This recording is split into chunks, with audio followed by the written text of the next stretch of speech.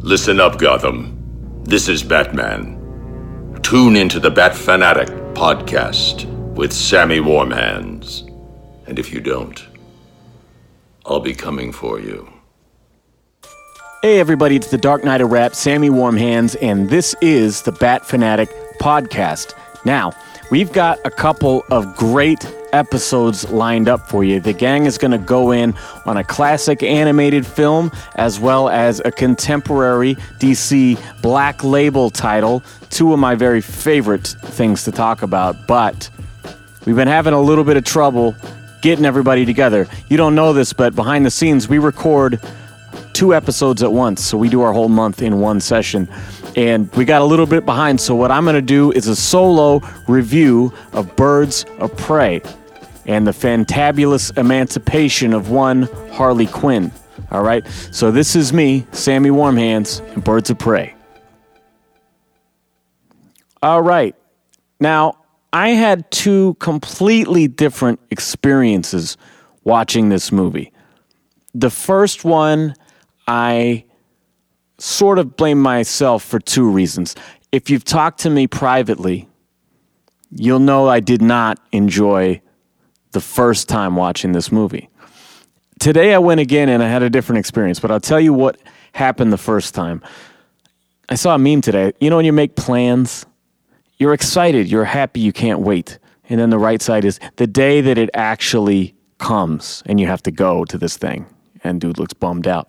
That sort of happens to me sometimes when it comes to these film premieres. It's not midnight anymore, thank God, but like I'm usually rushing straight from work. I might be tired from staying up too late the night before, you know, as opposed to, oh, hey, it's the weekend. You want to go catch a movie? Sure. And you're up for it and you're excited. And so there was a little bit of that. I think I was not quite up for it. My wife fell asleep multiple times. Her first viewing, she's gone twice as well. And yeah, I think we were just kind of out of it that night. Part 2 is I try to go into these things with an open mind, and I try to generally go to movies that I want to see. But this one was sort of just from the initial photos and all the marketing stuff, the trailer, whatever, it just looked dumb. Like it just not my style. It looked very kind of just too silly, too juvenile. Like just the visuals is, you know, she's wearing this fucking confetti fringe transparent parka thing. Like I don't know. I was not down with the whole vibe from the beginning. And then like that week that the film came out, there were some people who saw the first screenings, their early reviews being tweeted, and they were really favorable reviews. And I thought, oh shit, like maybe I got the wrong idea. You know, there's only so much you can show in a green band trailer for an R-rated movie, you know, like maybe I judged this prematurely. And then the first like 5 minutes of the movie, I'm like, nope, this is just as dumb as I thought. And that's basically because opening with the animated sequence to fill the gap, the backstory of the character who they talk about a lot but never show, and that's the Joker. And so they got around that by animating their backstory, the kind of in-between Suicide Squad and Birds of Prey. And so that kind of rubbed me wrong. I was like, just fucking show us the thing, you know? Then right after that, we see her at a club on a bender just getting shit-faced. And like, if you know anything about me, I'm straight edge. I also have very different music taste than the super fucking poppy mainstream stuff that's being put in this and Suicide Squad. Like, good example is Southpaw. It's a great movie by actor Jake Gyllenhaal as a boxer. Eminem was supposed to play the part, and he backed out. They recast as Jake Gyllenhaal, and then he got control over the soundtrack for the film. And so you'll be in this super serious movie, just this really, really dark drama, and then there'll be some Eminem music pop in that just takes you out of the thing. It's like his voice just like piercing, overproduced shit when you have a good score that actually works for the film and sets the tone. And so I just, from those first two scenes, I had enough objections that it was like, fuck, this just confirms what I was afraid of. You know, it is a pretty ridiculous movie. The story's a little bit wild, and the whole thing being in her head is very offbeat, inconsistent, up and down, as one would expect, I guess, from this character. But I think that my own baggage is really what affected my enjoyment going into it. And I just went, again, knowing what I was getting into, I had a much better time. So I didn't do the proper intro. I'll say, here is Birds of Prey and the Fantabulous Emancipation of one Harley Quinn, directed by Kathy Yan, who I was unfamiliar with up until this point, written by Christina Hodson, who I was also unfamiliar with, had done the Transformers Bumblebee spinoff, which I'm not familiar with those movies really at all. Starring, of course, Margot Robbie, one of my absolute favorite actors in and outside of this character. I think she's chosen some amazing roles. I've been a fan since, I want to say Wolf of Wall Street, but I think even before that, she was in About Time, that really good English love story. And I've just been following her career ever since, and she's absolutely one of my very, very favorite actors working today. Mary Elizabeth Winstead, who I recognize from Death Proof, is Huntress in this movie. Journey Smollett-Bell is Black Canary, who actually, I think, second to Harley, gets probably the most screen time, the most to do in this movie. We have Rosie Perez, of course, playing Renee Montoya from the animated series. You have Ella J. Basco as Cassandra Cain, which I'll get to you in a minute. Chris Messina, who we've never seen in this way. You may recognize him from The Mindy Project or some other lighthearted roles, playing Victor Zsasz, which was, I thought, phenomenal. A really good portrayal of one of the most ruthless, disgusting Batman villains around. And, of course, the scene stealer everyone's talking about, Obi-Wan Kenobi, Ewan McGregor. Now, I have a fuckload of notes, and instead of going through this entire fucking thing, I think that I'm just going to break it down into these categories that we normally go to. You know, we talk about like, oh, there's Easter eggs, pros and cons, things like that. So I'm just going to break down a few of these categories. Going into it, though, what I didn't like right away was it felt like DC has been kind of following instead of leading. You know, in comics, they're fucking leaders. You know, they dominate, they're original, they make bold choices and stuff. And with the films, I mean, you have so much studio interference, you have creators who are reacting to the fans' reaction to the previous film. It's not a clear, concise vision. We know what happened with Justice League. I mean, Suicide Squad is a great example because that's a movie people don't like. It's a movie I really do like for about an hour. And then the back half, when it's just, you realize, oh, this is where they're going. Okay. And the threat is kind of, it's not that real. It's not that grounded. There's no stakes in it. It's just some fucking into the world CGI shit. But their chemistry leading up to that was great. And from everything that we've heard about that movie is that it had such a remarkably successful and surprisingly successful trailer that they got the company who made the trailer to recut the film. And we've never seen the original director's cut of that film, much like what happened with Justice League.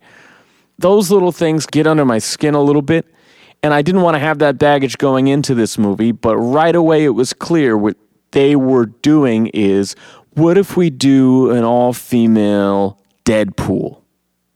Because you have, like, the animated sequence in the beginning is much like the closing credits animation in Deadpool. You obviously have the R-rated violence and humor. You have over-the-top, this ridiculous character's narration through the whole thing, telling you the story. The way that they tell you the story is done by showing you big, exciting, fun beats and then going, well, hold up, let me start the beginning of the story. And then they rewind and they chop time in the same way. And so I watch too many movies. I think too much about it. I was just in my head on this first viewing going, well, now this thing is like Deadpool. That thing is like Deadpool. And I thought it was just too many things. There was another thing I noticed that was different from the way this film was marketed. I've seen in a couple of interviews they'll use this clip. I'm not sure. It may have been in the trailer as well. I remembered it being different when I actually saw it on screen. When they're in the car and Harley's driving Cassandra and they've got someone tailing them and Harley hands Cassandra a stick of dynamite to throw out the window at the car. She says, "You're that psycho from roller derby," which it stood out to me as being longer in the marketing material. And I looked it up, and originally it was, "You're that psycho chick from roller derby." And Harley actually refutes this and says, "You never call a woman a chick. I'll accept broad lady woman and on occasion bitch." And Cassandra's like, "What?" And then gets handed the dynamite. I didn't actually recall that whole thing playing out on screen. Clearly it wasn't because of the rating, but for some reason maybe they had a change of heart on it, or I fucking fell asleep for 5 seconds. I don't know. I was also taking notes this time, and I was trying not to be an asshole, so I turned my phone screen down as low as it would go, and I partially unzipped my hoodie, put my phone inside, and I was badly one-handed taking notes the whole time, trying to make sure that I gave you guys a thorough enough review and not just like, I liked the one thing, but they should have done this. I didn't want to do that. So I'm going to start the first major category here with Easter eggs. First of all, Batman the Animated Series. We can't talk about Harley Quinn or Renee Montoya without talking about the animated series, because that's where both of them share their first appearances. And right away, in the first few seconds of the film, the animation shows a case of beer, I believe, a 6-pack. In the upper left corner, there's a logo that says Tim/Deanie or something like that. It's like Tim Deanie beer. I thought that was a nice little nod to the main writer and artist combo from that show who created the Harley Quinn character. We see also a sequence of breakups that she was going through before Joker, I believe, where there's a slot machine that shows faces like hers with some partner. And one of those faces was Pamela Isley, Poison Ivy, or it looked very much like her. We also have Ace Chemicals, which we've seen on the animated series. And we have her, I was surprised, CGI hyena. I couldn't tell if the fucking thing was real. I thought it was really, really well done. I was glad to see it. Obviously, she names it Bruce.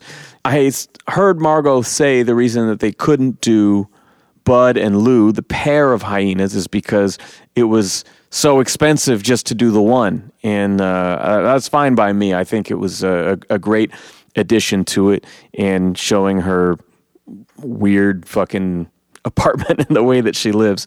It was a minor part, but I welcomed it.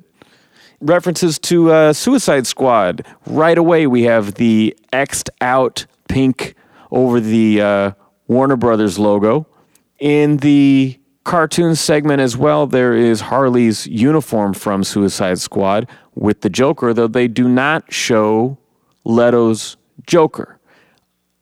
I have questions, issues, I guess, with the use of Joker in the film, or lack thereof, because all of this sequence is kind of a classic comic Joker.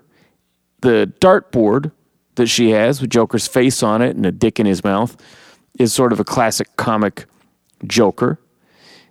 We do see Leto's Joker from behind at one point when one of the many people trying to catch up and kill Harley, now that she's free from Joker and no longer under protection, is this big motherfucker with face tattoos. She's like, I didn't do that. And he's like, well, you dared him to do it. And then it shows Joker leaning over and giving this guy a face tattoo. That is definitely Leto's Joker, but the other references are not classic cartoon Joker style instead. I think that stuff's interesting. They also do, in relation to Suicide Squad, actual flashback scenes where she falls into the vat at Ace Chemicals. That's while she's going to blow the motherfucker up. Then they do the graphics on screen to introduce each character, much like they did in Suicide Squad, where they'd list like, it's like Deadshot and, total kills and weapons of choice, or however they did it. They did a similar thing in this one where it's like, oh, here's Roman Sionis. His grievance with Harley is this long-running list of shit. Actually, that was the one thing I was going to Google before I did this review, is if anyone freeze-framed and went through the list of things on there. I saw one thing was that she was a Bernie Sanders voter. I was wondering if that was any reference to the Bernie Beaver. I haven't read her in the New 52. As far as those goes, I've read like Batwoman and Batgirl and, of course, the Batman, like Court of Owls series and stuff. But I haven't read the Harley books. So just from what I've heard, Bernie the Beaver, the roller derby, that stuff is taken from the New 52. The last reference to Suicide Squad that I caught was the Captain Boomerang photo at the police station.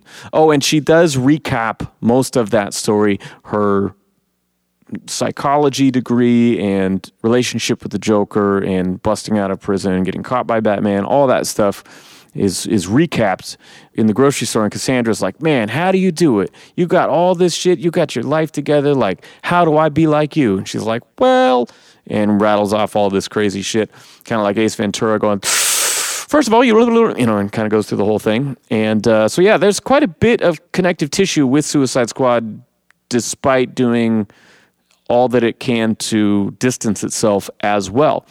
Another comic reference is we have Montoya having a past relationship with Ali Wong and her character in the DA's office. I believe, if I remember right from the Batwoman books, that she had a thing with Kate Kane, Batwoman herself, and so her sexual identity being carried over would be a relevant comic reference. I didn't really know a lot about Huntress. I've seen her pop up here and there, but supposedly the Galante murdering her whole family is a straight retelling of her actual origin story. We've got Robinson Park mentioned, a nod to Jerry Robinson, is he creator or co-creator of the Joker? I don't remember, but that was a nice little thing when she was talking about being good at finding stuff when Black Mask has got her tied up, I believe. Here's a little spoiler for you. I haven't been watching the Harley Quinn animated series that's out right now on the DC Universe streaming platform because I don't want one more fucking subscription right now, but I really want to see the show. Okay, so here's the spoiler. Post credits, we don't see anything, but we hear this little overdubbed voice of Harley saying, oh, well, since you stayed, let me let you in on a secret. And she says, Batman, and then it cuts at the F. And people are saying that there might be a reference to the Harley Quinn DC Universe show where there's a line, she says, I always wonder what the Batcave looked like. So this must be where you fuck the bats. So possibly that was a little joke. I wish they would have kept it in if that's what it was, because I think that's pretty funny. And then last little thing that I noticed in terms of Easter eggs is in that fantastic sequence at the end where she's on the roller skates hanging onto the back of a car. The license plate says HDR 133, which in obviously the D less so, but from a distance it looks sort of like Harley, like HARLEE. I'm not sure if that's what they were trying to say there, but it seemed too close to not be something intentional. But yeah, there's a lot of fun shit to pick up. The first time, again, I was really just like, man, I like Batman because there's no aliens from outer space and shit. I like real people, real human stories, But the second time watching this going, well, there still is quite a bit that's true to character. The biggest thing that threw me off from the very beginning of marketing, well before this came out, though, was the costumes, the look. And we always have a space in here where we talk about the bat suit, so I'm going to substitute that and just talk about the costumes a little bit. I mentioned that fucking confetti rainbow fringe parka jacket thing. We've seen the yellow fucking overalls. We just seen some weird over-the-top shit. I don't think the main thing that Huntress wears on top looks normal. It's just odd. And like the very last shot of the gang when they finally say Birds of Prey, it just, as I described it to a couple of people in DMs, I was like, it looks like a high school dance team or something. I was like, this movie looked like it was designed at like a middle school New Year's Eve party. Like, it just, a bunch of little kids drank fucking Slurpees and went to a fucking thrift store and just went wild. I don't know. It was just a little odd. Second time through, I appreciated it more. I actually thought Harley had a good look in the club scene in the beginning. It was like a lot of long silvery black, and she had like stars on under her jacket. And I thought that looked good. She had all that stuff. It almost looked like a piercing, but all the like jewels in her eyebrow and stuff. I thought all that fits with her version of Harley, the Margot Harley that we know. I think that before we get to the overalls, and she's just got the shorts and the sports bra most of the time, and she has that. When I first saw the set photos, I was like, she looks like she's wearing a garbage bag, but I've actually kind of grown to like it on second viewing. It's kind of like a translucent white-ish shirt that just says Harley fucking Quinn all over it. And I don't know, I think that look from top to bottom works in a post-Suicide Squad Margot Harley thing. I still would love to see, we got the little glimpse of the original Jester costume in Suicide Squad when they're doing that suit up sequence. She pulls it out for a second and then discards it. And I know all the fans were like, oh, we want more of that. And then they even shot that little Alex Ross homage that we saw for like 3 seconds or something where she was in it. And so I thought, maybe, I know Margot's really serious about doing this character justice and doing it right. I was like, maybe we'll get to see that in Birds of Prey. And I'm like, no, we did not get to see that, unfortunately. There is a similar suit-up sequence where she actually pulls out that Daddy's Little Monster shirt for a brief moment and said, no, you can't use that. It has sentimental value. I guess that I should have listed that in my Easter eggs with Suicide Squad. However, the one thing I will say in terms of costumes and comparing with that movie is there was a lot of talk about the first movie having like a slutty outfit, and I don't really get that because they talked about like the outfits in this one were going to be quote unquote less male gazy. I feel like she's wearing less. I mean, with the shorts might be a couple inches longer, but I just thought of that whole quote unquote controversy over the look when she was unveiled for Suicide Squad and the sort of legacy that it has.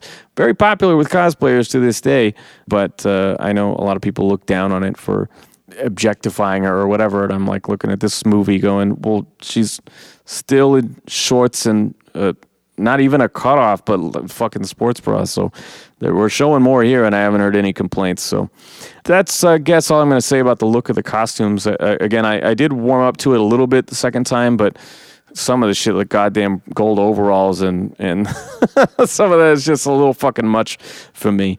Now, this section, I thought, well, there's no way we can do the gang review here, so that's why I would do it solo. It's like we can't do Detective Ninja Trauma, the Batman trifecta. And I was like, well, as I was putting these notes together, we kind of can a little bit because under Detective, I mean, that's not really her thing. However, she does easily talk herself out of situations when backed into a corner. I mean, when Black Mask has got everybody pinned at the back, she, people trying to split off, go their separate ways. She's like, no, you got to stay. We got to fucking fight this shit together.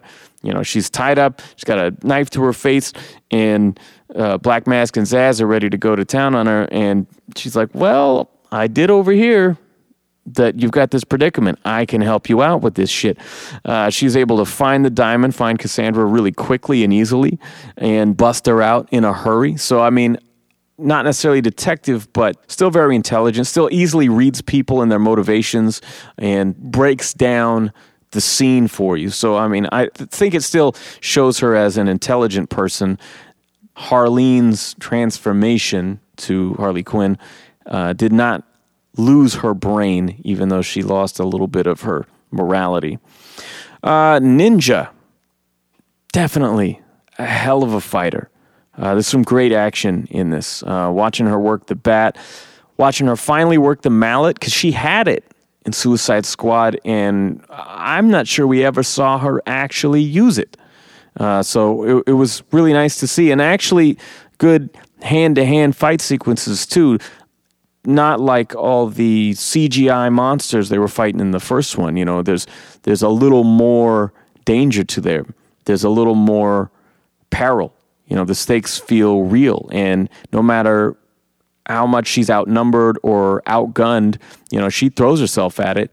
Also does it in a very over-the-top Harley fashion, where they're like, when did she have time to put on skates, and just like, oh, I found a penny, and ducks and, dodges a bullet.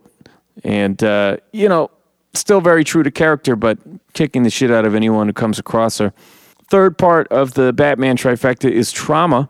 It's very clear in this situation that her primary motivation is all rooted in the Joker breakup. I mean, if you think about her character, the transformation into Harley Quinn, that was all done through that relationship with Joker. And so this is the first moment, really, as Harley Quinn, to exist without him. I think the trauma really informs what's going on. I mean, I just watched the animated series episode, Harley and Ivy, and if you're to compare these, she's at least less apologetic.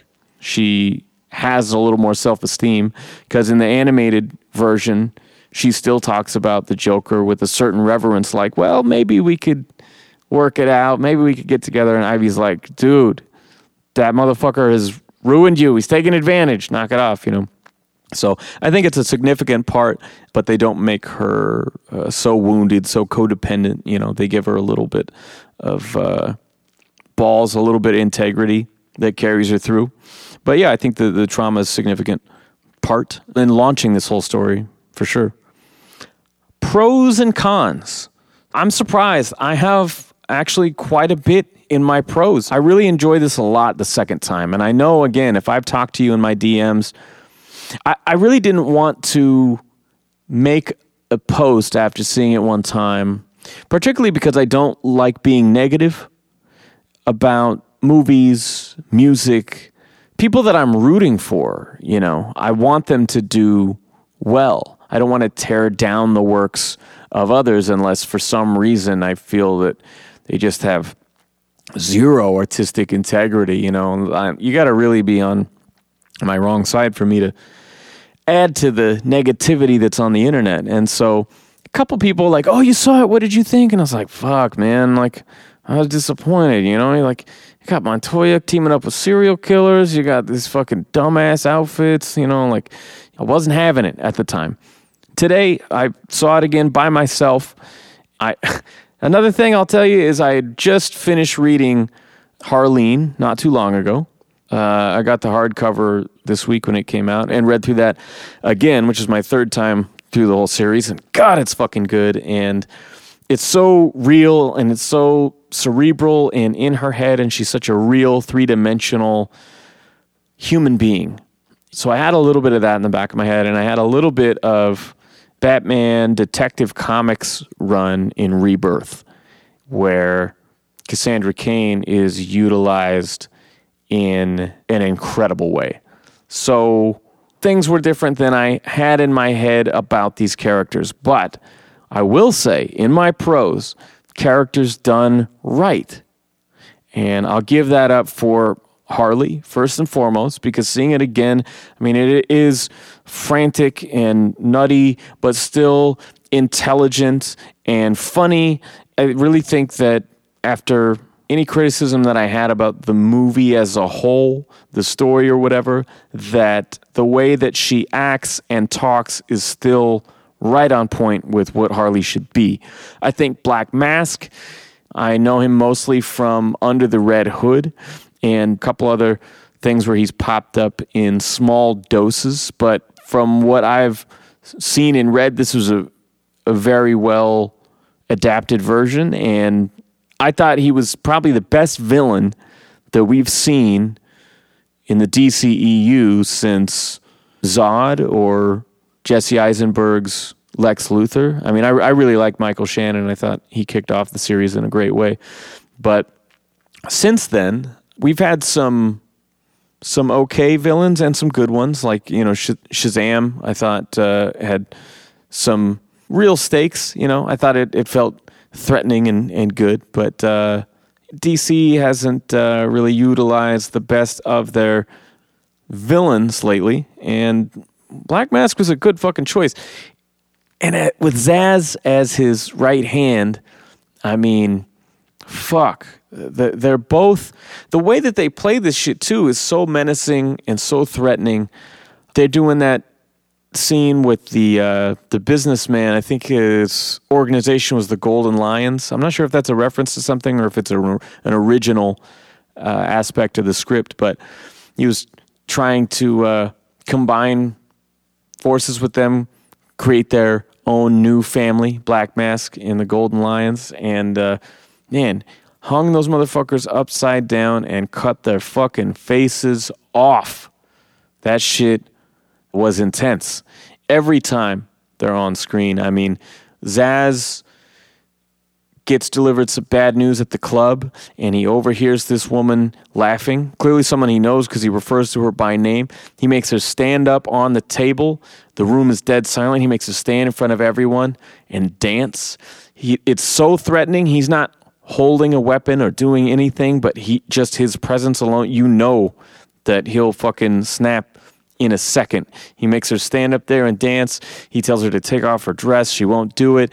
He makes her date, fucking hands the guy a steak knife from the table, makes him cut the dress off of her just to humiliate her in front of everyone. I mean, you got Black Canary watching this, can't do anything. She's like tears coming down her face. I mean, every scene with these guys is intimidating and just raw, real threats. For as silly as the movie is in a lot of places, the villains are fucking scary and real and grounded.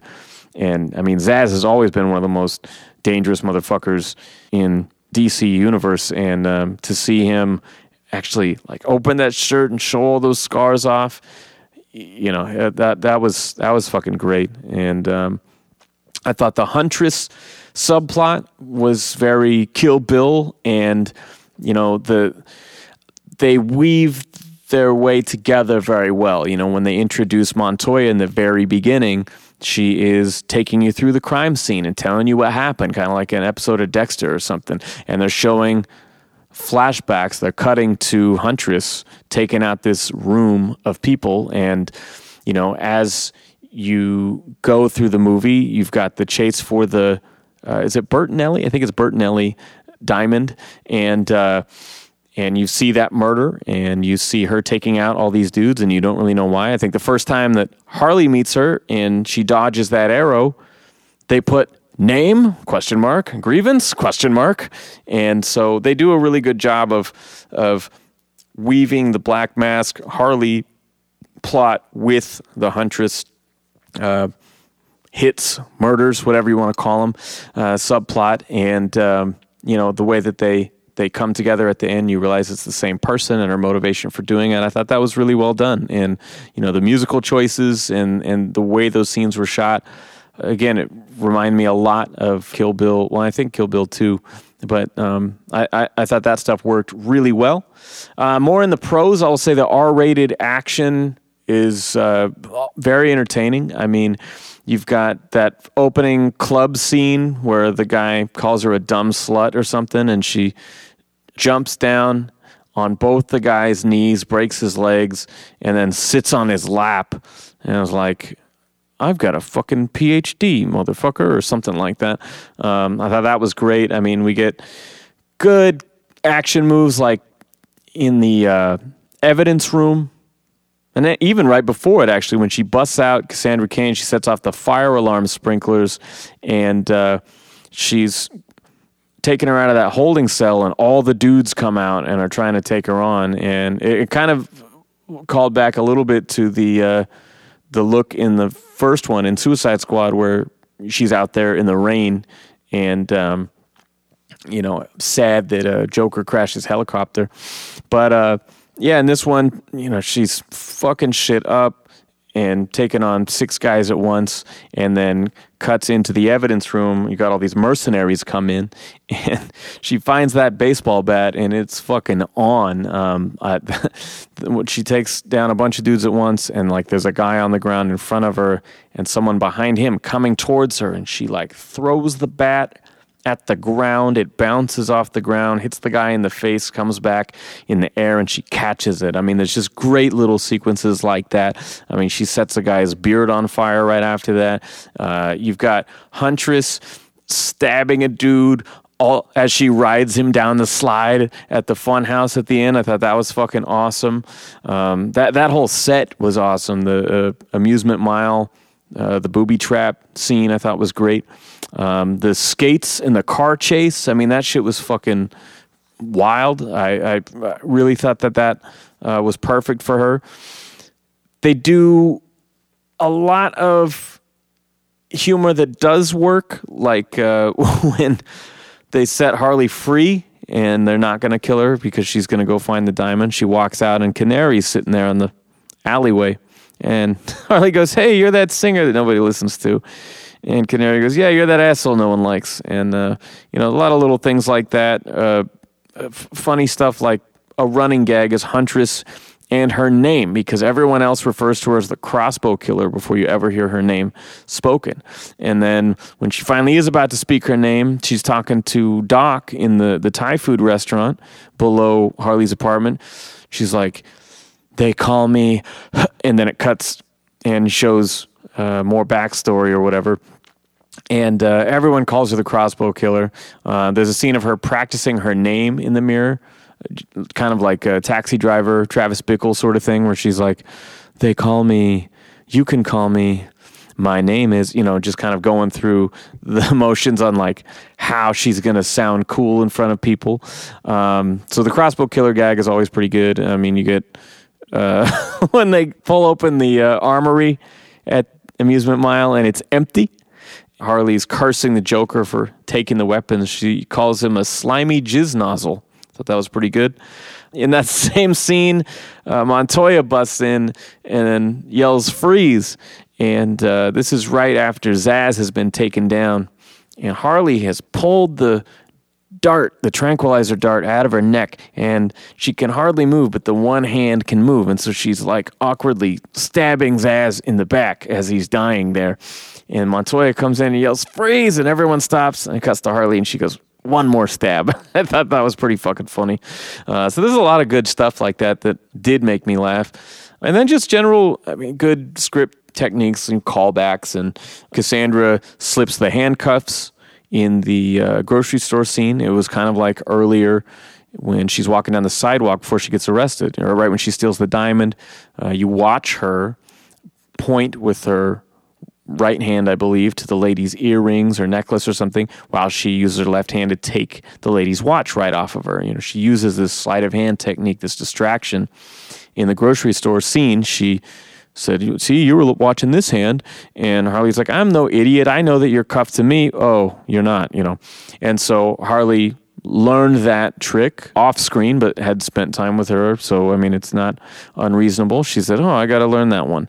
And so Montoya cuffs them together, and then Harley slips the cuffs Montoya to herself, and kicks her out the window. So, I mean, there's little callbacks like that. Or when Montoya first comes in and Harley goes, "You killed my sandwich." That stuff was really well done. The foreshadowing is well done. This is a little bit of a spoiler here. If you don't want to know how Black Mask goes away, this is a spoiler. 5, 4, 3, 2, 1. When they do this suit up scene at Amusement Mile, they have the grenade that Cassandra holds up. I learned this from Breaking Bad, that apparently there's an old rule in cinema that, like, if you show a gun at some point, you better well use it. The last season of Breaking Bad was cut in 2 pieces, and like the first episode showed a machine gun in the back of Walter White's car when he was on the run. And I've heard Vince Gilligan say from his own mouth, we didn't actually know what he was going to do with it. We didn't know where that was going.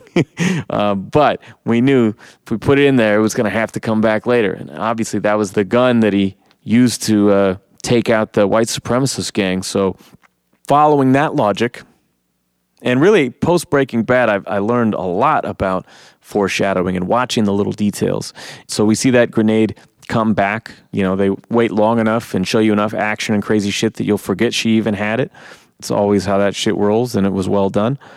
Another little bit of foreshadowing is, I think his name was Doc, the guy who was running the Thai food restaurant downstairs. Harley introduces him saying he's the only person who actually cares about me. And jokingly, he says, "I do." And, by the way, is Doc a Warner Brothers reference? The Bugs Bunny thing? I don't know. Maybe I'm reading too far into that, but she says he cares. He says, "I do." And it's sort of a joke, and then they go upstairs, and you don't really think about it again. But turns out he's the one who sold her out, gave away her location. You see that there's a little more significance to that little joke. Now, great action, a lot of good gags. The core characters are done very well. I'm not sure if I even mentioned Canary, but she was also one of my favorites. I thought, like that scene where you've got Harley in peril. She was hammered drunk after her breakup. This guy picks her up, takes her outside, after buying her another drink. And she seems to be like basically blacked out. Strong date rape implications here. Canary gets in her car. She's about to drive away, and she's like, "Nah, fuck this," and goes and kicks the guy's ass. Then these other dudes roll up at the same time, and she fights off several people at once. And so it was kind of like when our last episode, we talked about Black Canary being at work and everyone hitting on her and driving her crazy. And, her entrance, we see her kick the shit out of like 20 people. So that was right on with what I wanted to see from her. Now, cons. There are a couple characters done wrong. Primarily, one thing, and again, this is just my baggage of having been enjoying the Rebirth series lately. Cassandra Cain, in various versions, as I understand, is the daughter of assassins. And in the one that I've been reading, she's the daughter of Lady Shiva, and basically a weapon herself. She hardly speaks, which they sort of hint at in the beginning. One of her first scenes, she's in the police station, and Montoya comes up to her. She says, "You smell like shit," or something like that. That's about all we get. We see her in the roller derby earlier in the audience, but she doesn't speak, So, I mean, they kind of hint at that sort of thing. But it's like body language is her language in these stories. And in the third book of Rebirth, the entire League of Shadows has taken out the team. And we see, spoiler alert, Cassandra as Orphan. And I know she's also been Batgirl. Orphan takes on the entire League of Shadows by herself. At one point, Batman says, when asked, "Do you ever think about what would happen if you actually had to fight her?" And he said, "I would lose." And then we see her take on like 100 motherfuckers at once. No exaggeration. Armed to the teeth. The most skilled, lethal killers. And she takes them all her fucking self, and then has the goddamn boss fight at the end. Holy fucking shit. amazing. And so the whole time I'm watching this movie, Cassandra is the damsel in distress. And I'm thinking they want you to underestimate her. As shit goes down, okay, we're in the amusement mile scene. It's on that big rotating platform and shit's getting crazy. She gets grabbed a few times. We're like, oh shit, it's going to happen. She's going to fucking show everybody like, oh, by the way, I'm the best fighter in the room. Didn't happen. And so, again, that's my baggage just from reading that character recently. But I feel like maybe they should have called her something else. Unless there's a story where she's not Orphan or Batgirl and does nothing. I don't know. She's a pickpocket. But, yeah, I wanted more from that. I mentioned the soundtrack. Obviously, I see what they're going for, you know, big female empowerment soundtrack. I don't think there's a male voice on the whole thing. Even when they do the James Brown song, it's a Black Canary cover of it. So, I mean, that goes with the whole girl gang thing, but I just don't like a lot of the style of the modern overproduced bullshit. I do like when they use Barracuda in the fight sequence. That was fucking awesome. Again, in the cons, costumes, which I talked about, there is also some humor that doesn't land. I think the best example of that is the suit up scene. They say something to Huntress. They said, oh, she's got rage issues. And then, like, really over the top, like, fucking soap opera acting. She's like, I do not have rage issues. And I was like, dude, did I just walk into the TV show Gotham? Like, that was really bad. I guess I wanted a little more for her because one of the most significant lines from her character was that. And it didn't land for me. I wish that they had set up Canary's siren power, you know, like Banshee from X-Men. There's a scene in the beginning where she's singing in the club and she hits a high note that's really not all that of a high note, you know, like in the cartoons, someone would be doing some opera shit and the glass would crack, you know, but we see a martini glass crack when she's singing. But I thought that was just kind of, because this is a wacky, cartoony version, that was going to be it. But at no point does any other character mention metahuman powers, superpowers, anything like that. And so it sort of came out of nowhere. Like when it happened, I was like, what? They're taking it there? Okay. So, I mean, it's fine. It's true to the character. It just seemed like it kind of came out of nowhere. It didn't really fit in this world. And then the last thing in the cons, again, it's a shorter list than when I was going into it. Much longer prose section, thank the fuck God. The elephant in the room, it's the fucking Joker, man. Like, how are you going to mention a guy 50 times and not show him?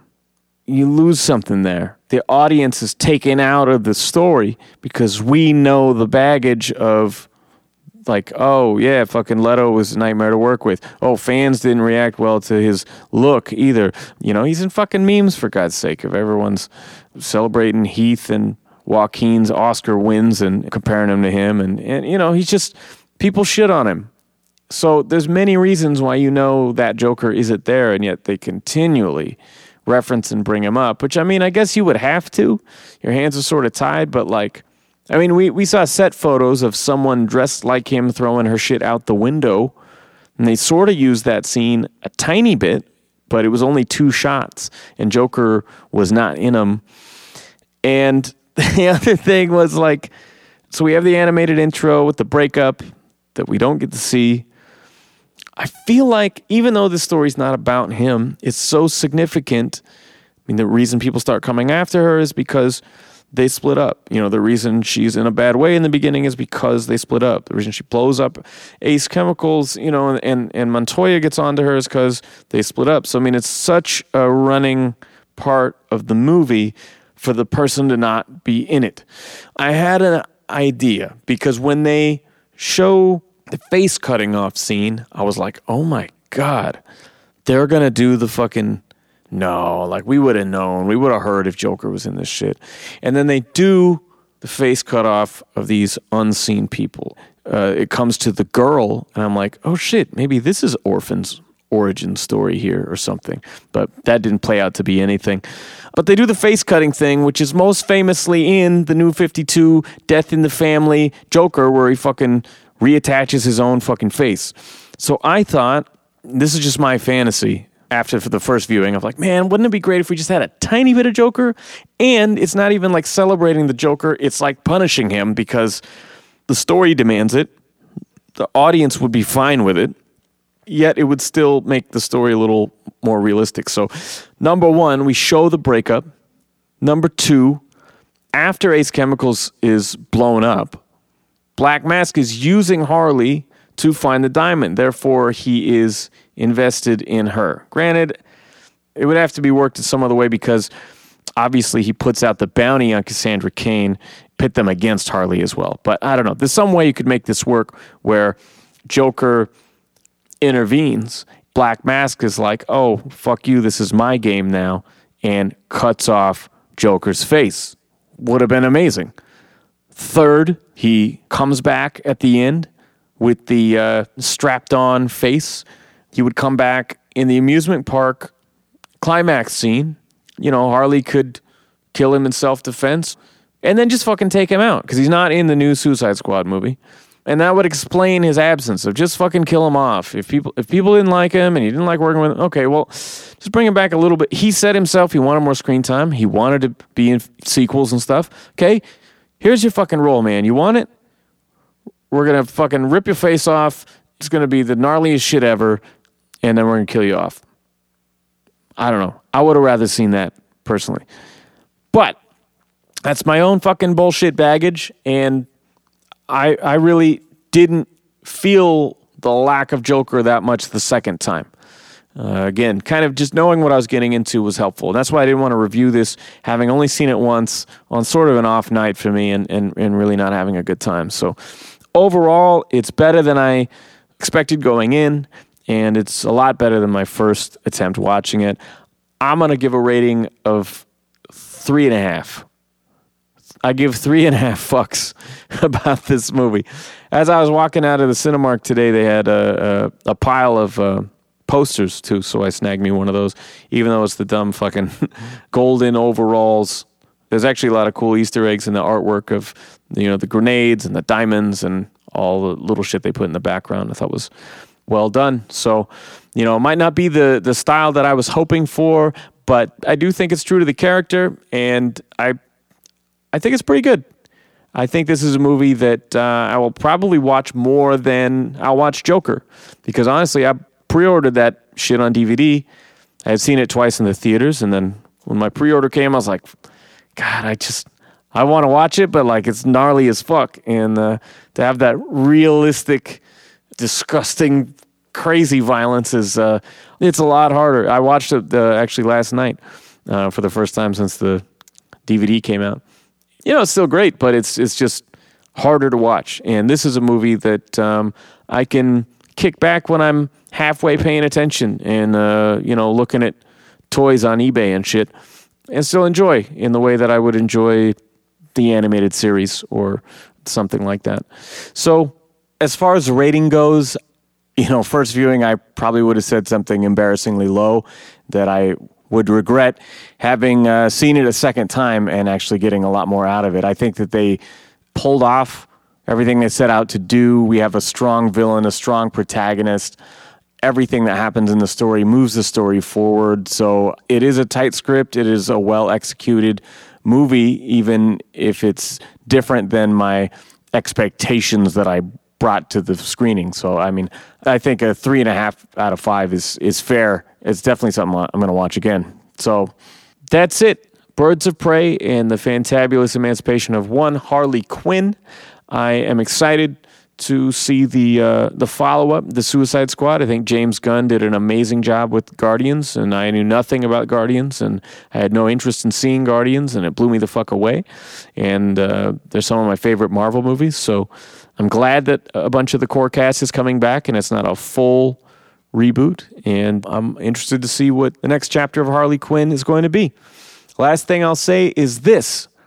Do yourself a favor and go out right now and get that hardcover of Harleen. and I don't want to butcher his name, but Stepan Sejic, I think that's right, Stepan Sejic. He is the artist and the writer. These are beautifully rendered pages, an amazing story. It's all backstory. You barely see her in the costume at all, and it doesn't fucking matter. I couldn't get enough of it. I never really buy single issues, but the cover was so stunning. I picked up the first two, and I was, I think, in Texas at the San Antonio Comic-Con. They were amazing. I bought the third one, and I had to get the hardcover first edition. It's just fantastic. It's one of the best told stories. It looks beautiful. It's so realistic and grounded in all the things that I want in a Gotham universe story. So pick up Harleen by Stepan Sejic on DC Black Label now. All right, that is our show. Thank you guys so much for listening to me by myself go on about this one. Next time, we're going to have the gang back. We've already done our reviews, got our notes taken. We're just ready to sit down and talk about the animated classic, drum roll please, Mask of the Phantasm. So I'm looking forward to it, and then we're going to follow that with another DC Black Label title, not Harleen, though I definitely think you should fucking read that if you have any interest in this character. As always, we are a new show, so please hit that subscribe button, share it on social media, spread the word. And like I mentioned last time, we are making t-shirts, going to do a limited run really soon, so keep an eye out on our social media.